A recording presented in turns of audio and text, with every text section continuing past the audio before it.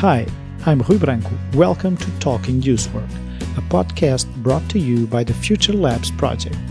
Talking Youthwork is a series of 15 podcast interviews to youthwork experts and practitioners that have a say when it comes to innovation in youthwork, either because they are using creative methods to empower young people, researching on youth trends, or responsible for youth policies at international level. Like a shot of inspiration, all of our guests have a unique point of view about how can youth workers shake up, upgrade, and innovate on their daily work.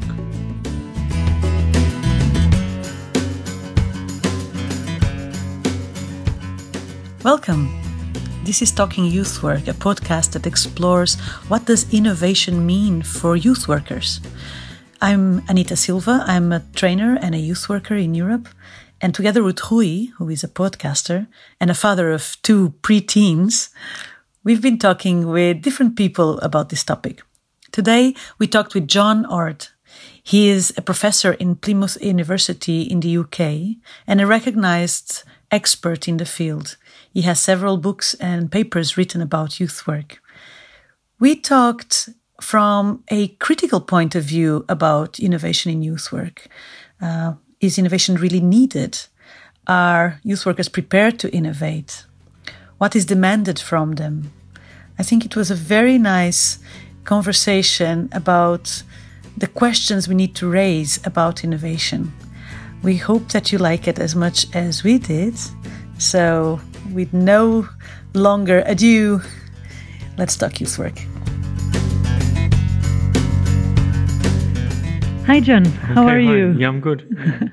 We are still at the Key Action 2 Now conference in Berlin, where we've been recording a few of our episodes.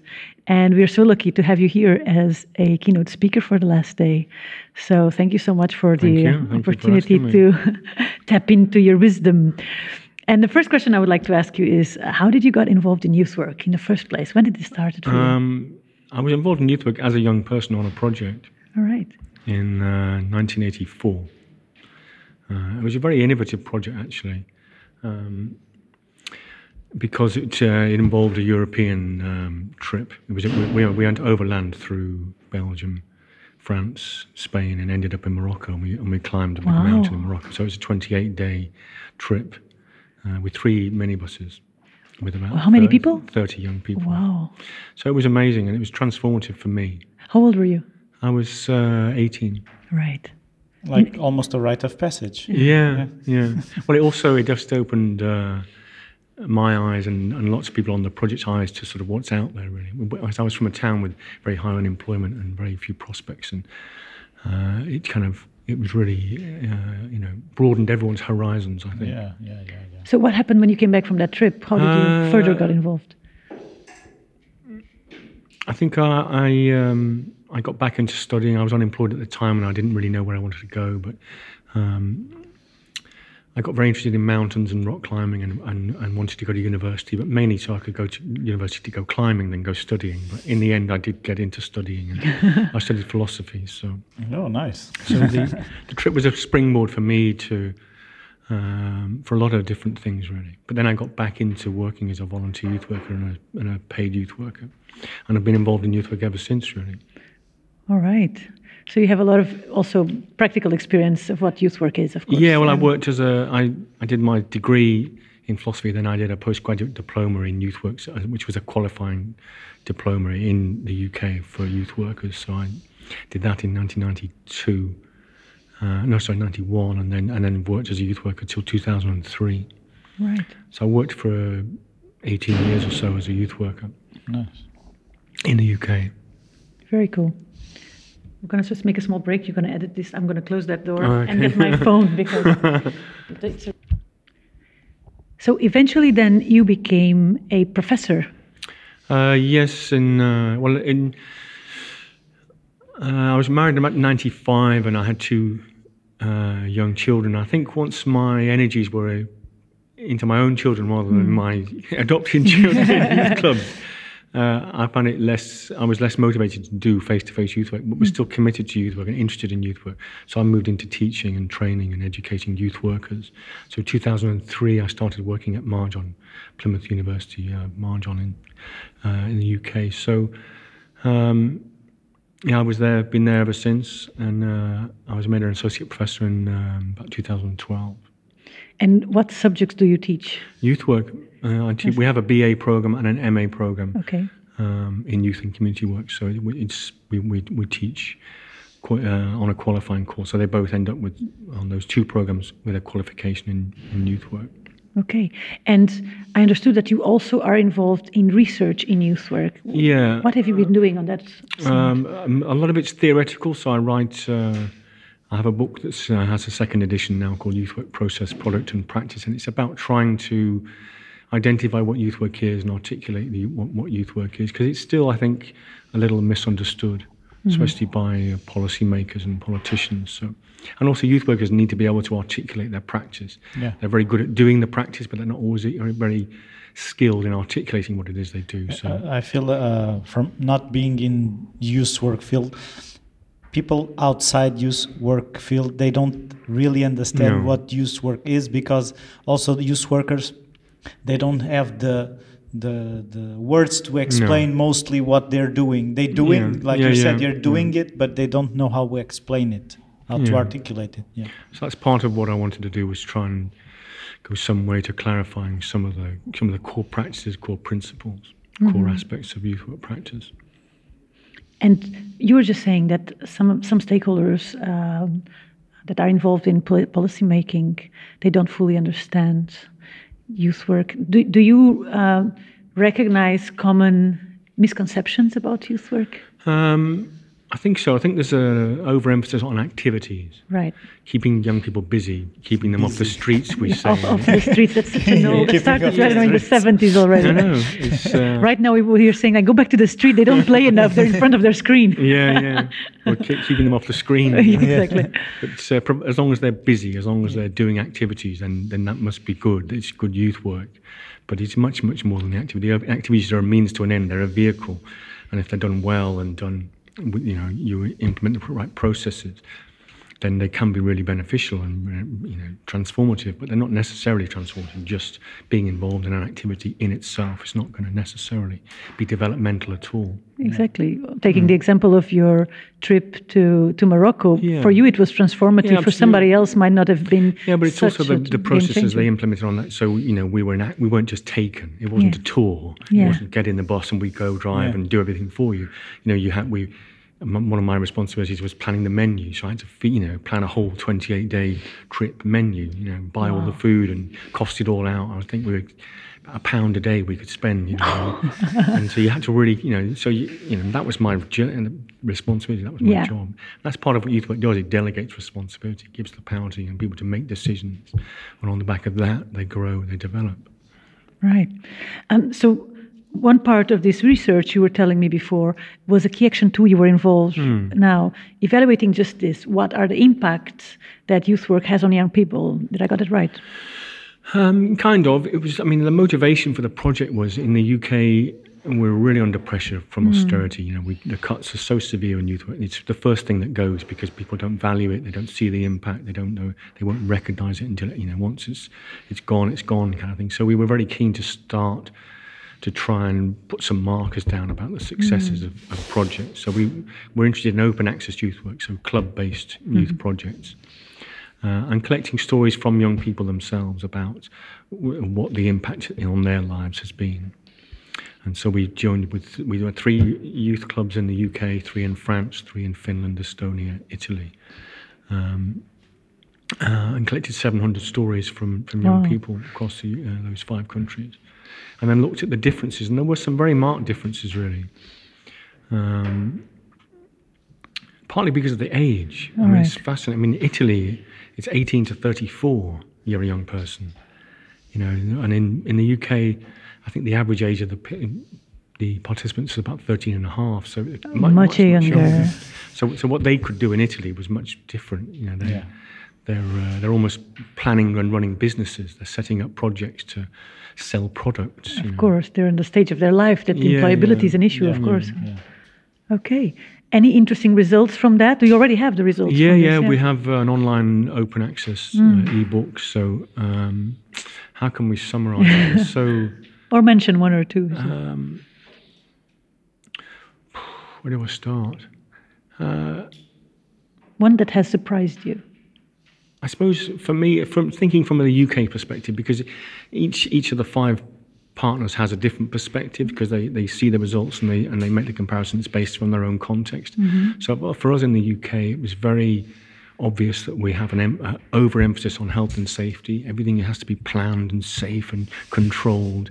So, for example, we visited, as part of the project, some youth clubs in Finland, and they have a skate park where they had it was underground, and the young people, there's 150 young people in this. It's like I think it was an old bomb shelter. It was quite a strange project, but there were very few youth workers, but none of the young people wore helmets. And our youth workers were just falling over, How can that be possible? Grabbing their heads, I can imagine. And they said to the youth workers when they found, why are they not wearing helmets? Why are they not? Well, he said, but we recommend it, but we can't tell them this is youth work. They make the decision. And anyway, we've had one broken arm in 2 years, so what's the problem? So it's a big wake-up call for us around health and safety. And Italian youth worker visited our UK project and said, it's a very interesting project in the middle of Dartmoor, which is a big open wilderness area in Devon. And there's a little village in the middle, and they have one night a week where their project is open. And they said they haven't got any resources to staff the project any other time. And the Italian person said, why don't you just give them the keys? And he was perfectly serious, because that's what they do. It's all youth empowerment. It's youth-led projects. So young people are in control. They take charge. And again, the UK youth worker sort of had to close her mouth. Her chin was on her floor. Because it's unthinkable in UK to give the key to the workers have to be in control. They have to hold the budgets. They hold the keys. They contain the young people. It's quite controlled, really. We think we're empowering, but actually, you can be much more empowering. Yeah, you're not empowering because you don't give power. No, exactly. Like we discussed with Andreas. I wanted to ask you, because you said that when austerity comes, youth work is the first to get the cut. Why don't policymakers see the benefits? Because if they don't see the benefits, that's why it's easy for them to take the money out. What aren't they seeing, or aren't obvious the benefits, or they don't want to see them? I think it's a question of values, quite fundamentally. They don't value young people. Young people don't vote. Okay. They're the least, proportionally, 18 to 24-year-olds are the least proportion of people who vote. So policies tend to focus on older people. They also focus on statutory services, so services that have to be delivered rather than services that are discretionary, where you can choose to deliver them or not. So it's partly political on a question of values, and it's partly the practicalities of services and resources that are legislatively prescribed. Yeah, but I think it's also a thing, they don't see the consequences. If no, they don't. No, they don't want to prevent. No, because it's not obvious the prevention. It's also very short-term politics as well. Yeah. I mean, I had a letter published in a national newspaper a few months ago because there was a huge concern for knife crime, and knife crime in the UK has gone through the roof. It's a real big issue at the moment, particularly in big cities like London and the like. And it was all about the number of police on the street. It was all about sort of, how can we address this issue? Control. Yeah. And I said, well, actually, these young people who are now 18, they were 10 in 2010 or 2008 when austerity came. They've grown up, all their teenage years without the services because they've been removed. Yeah. So that whole network of services that had been there to educate and support and encourage, and make people safe. Because actually, people carry a knife because they feel unsafe. They don't carry a knife to be aggressive, generally. No. So it's complex, but the lack of commitment and lack of support to services for young people in the UK is really poor at the moment. On that, I was just curious to ask you, with Brexit and with all this process, how is that affecting young people, youth workers? Again, a big question. Yeah, so worn around by Brexit. We're still optimistic it may not happen. I think that's the first thing to say. There's the phrase, nothing's agreed till everything's agreed. Yeah. Well, and we're not leaving until we have actually left. So we haven't left yet. There's still, I think if there was a vote tomorrow, the opinion polls say it's something like 56% of people would vote to remain. So the public opinion has shifted. So I think people are talking about it. It is in people's consciousness, but also they are sick to death of it. Yeah. They're really, really They're sick. becoming worn out. Even the people who want to remain want it solved, want it sorted, want it done. Yeah. I think it's affecting.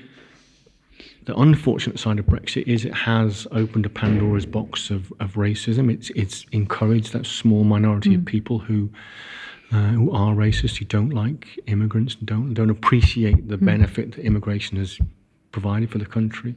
The National Health Service would be on its knees which wouldn't be able to function without immigration. Yeah. And the net benefit in terms of taxation is far outweighs any of the benefits that immigrants take in terms of support and such like. So there's an educative process still to be had, and an ongoing educative process with young people, with adults as well, about the reality of some of those issues. Do you think that if next month there would be another big political decision to be taken, where you have these double sides and maybe some fake news and wrong numbers and manipulation, do you think that the fact that the Brexit went the way it went, that people now would be more aware and more careful on choosing sides? Did it increase awareness, political awareness in the end? I think it did amongst young people. Okay. And that's one of the, it doesn't really answer your question, but that's one of the interesting differences in the political makeup of the UK is that block of 18 to 24-year-olds is much more politically active. So, for example, we have 650 constituencies, so we elect 650 MPs. The constituency of Canterbury had been Conservative for 100 years, and it went Labour. Wow. And it went Labour because it's a university town. Okay. So suddenly all those students have now registered to vote and are seeing the importance of voting. So Warwick, for example, it's been Tory for Conservative for nearly 50 years. That went Labour. It's a big university town. So students have started to realise they've also found an avenue and an outlet for their political views in Jeremy Corbyn and the new Labour Party. So politics is changing. It's maybe mobilised people and made people realise the importance of being politically active, both informally and more formally through voting. All right.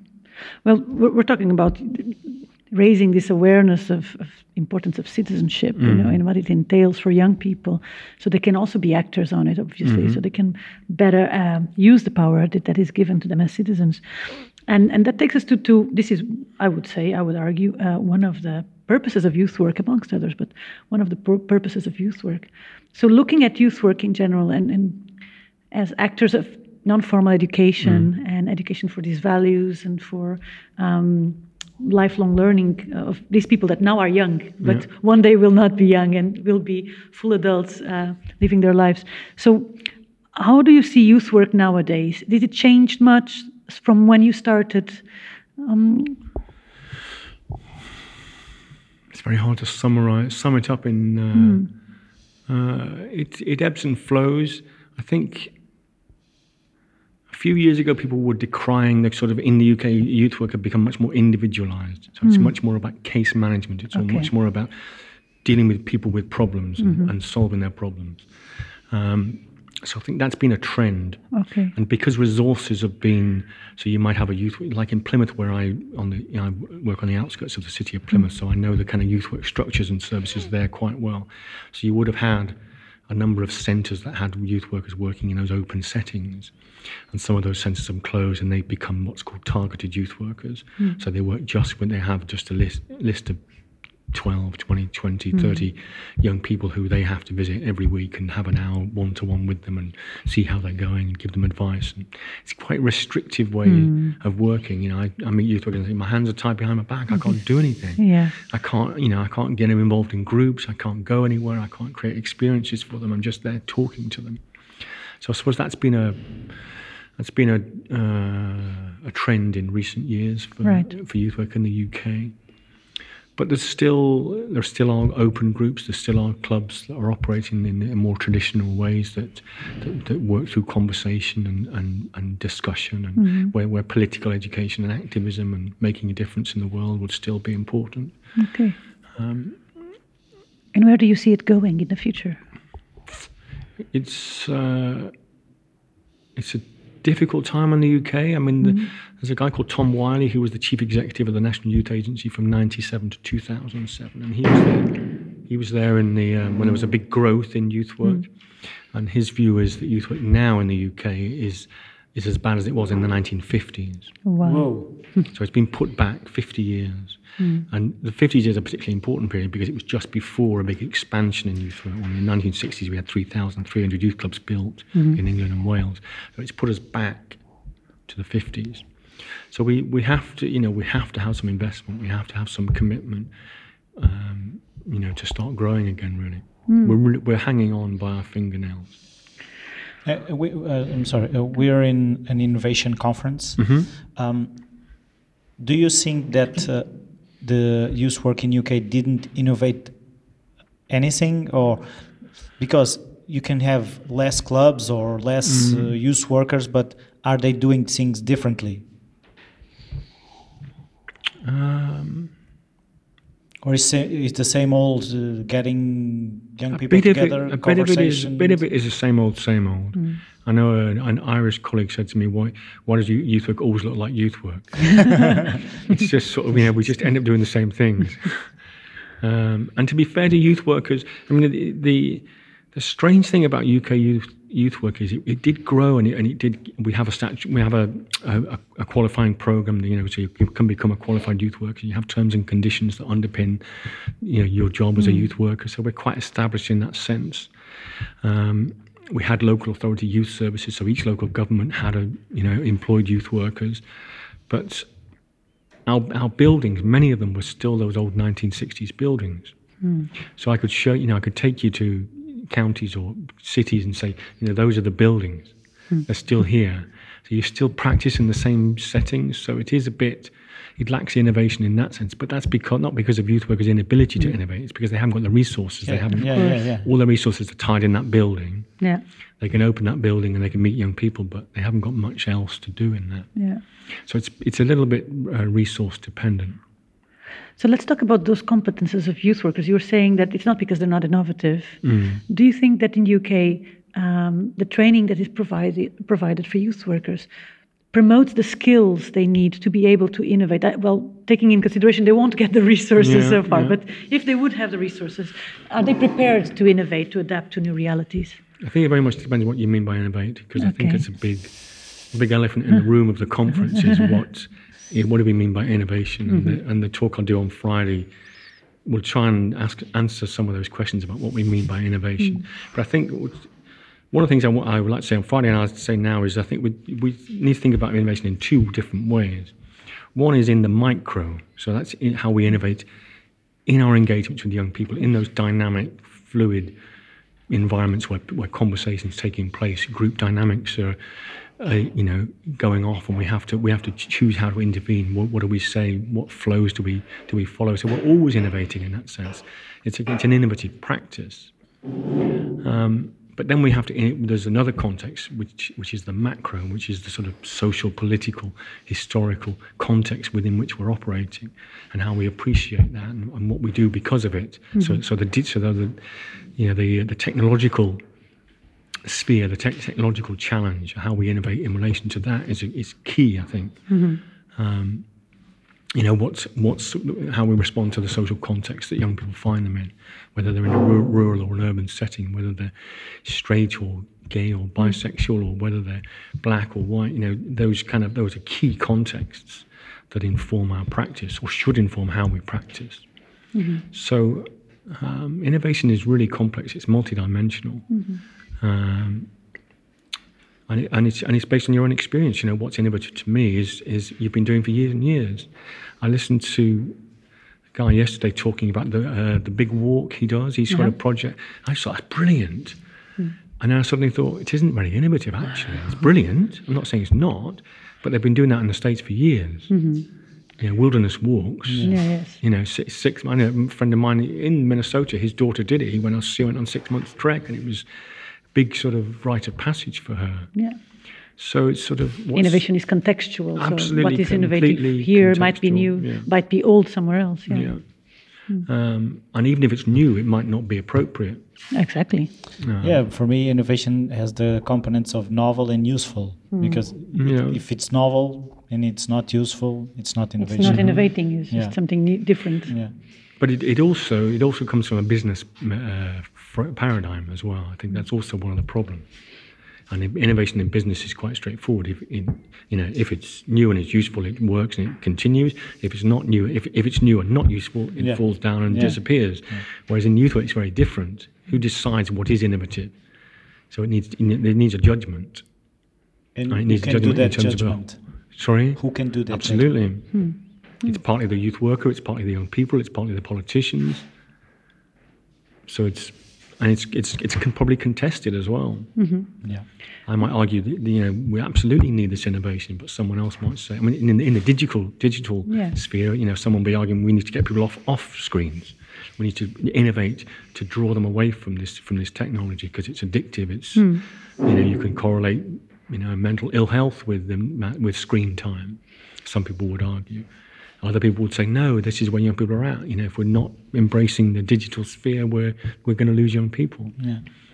So it's contested innovation as well. Yeah, I think it's very general innovation in all sectors, is that no solution answers to an issue, a problem, a potential 100%. Mm-hmm. And no solution is without negative consequences. So everything will have some kind of a negative turnout in some part of the process, and nothing is 100% positive for all stakeholders, for all our targeted, for all the aims we aim. So it always is what you're saying. It is always partially contested, and in youth work, because it's so relational, because it's so complex and involves so many different layers of power, so many different people, so many different interests. It's very hard maybe it's harder to innovate because it's not, here's a solution, a recipe, this will fix it. And especially because it's also a very dynamic field. It changes all the time, right?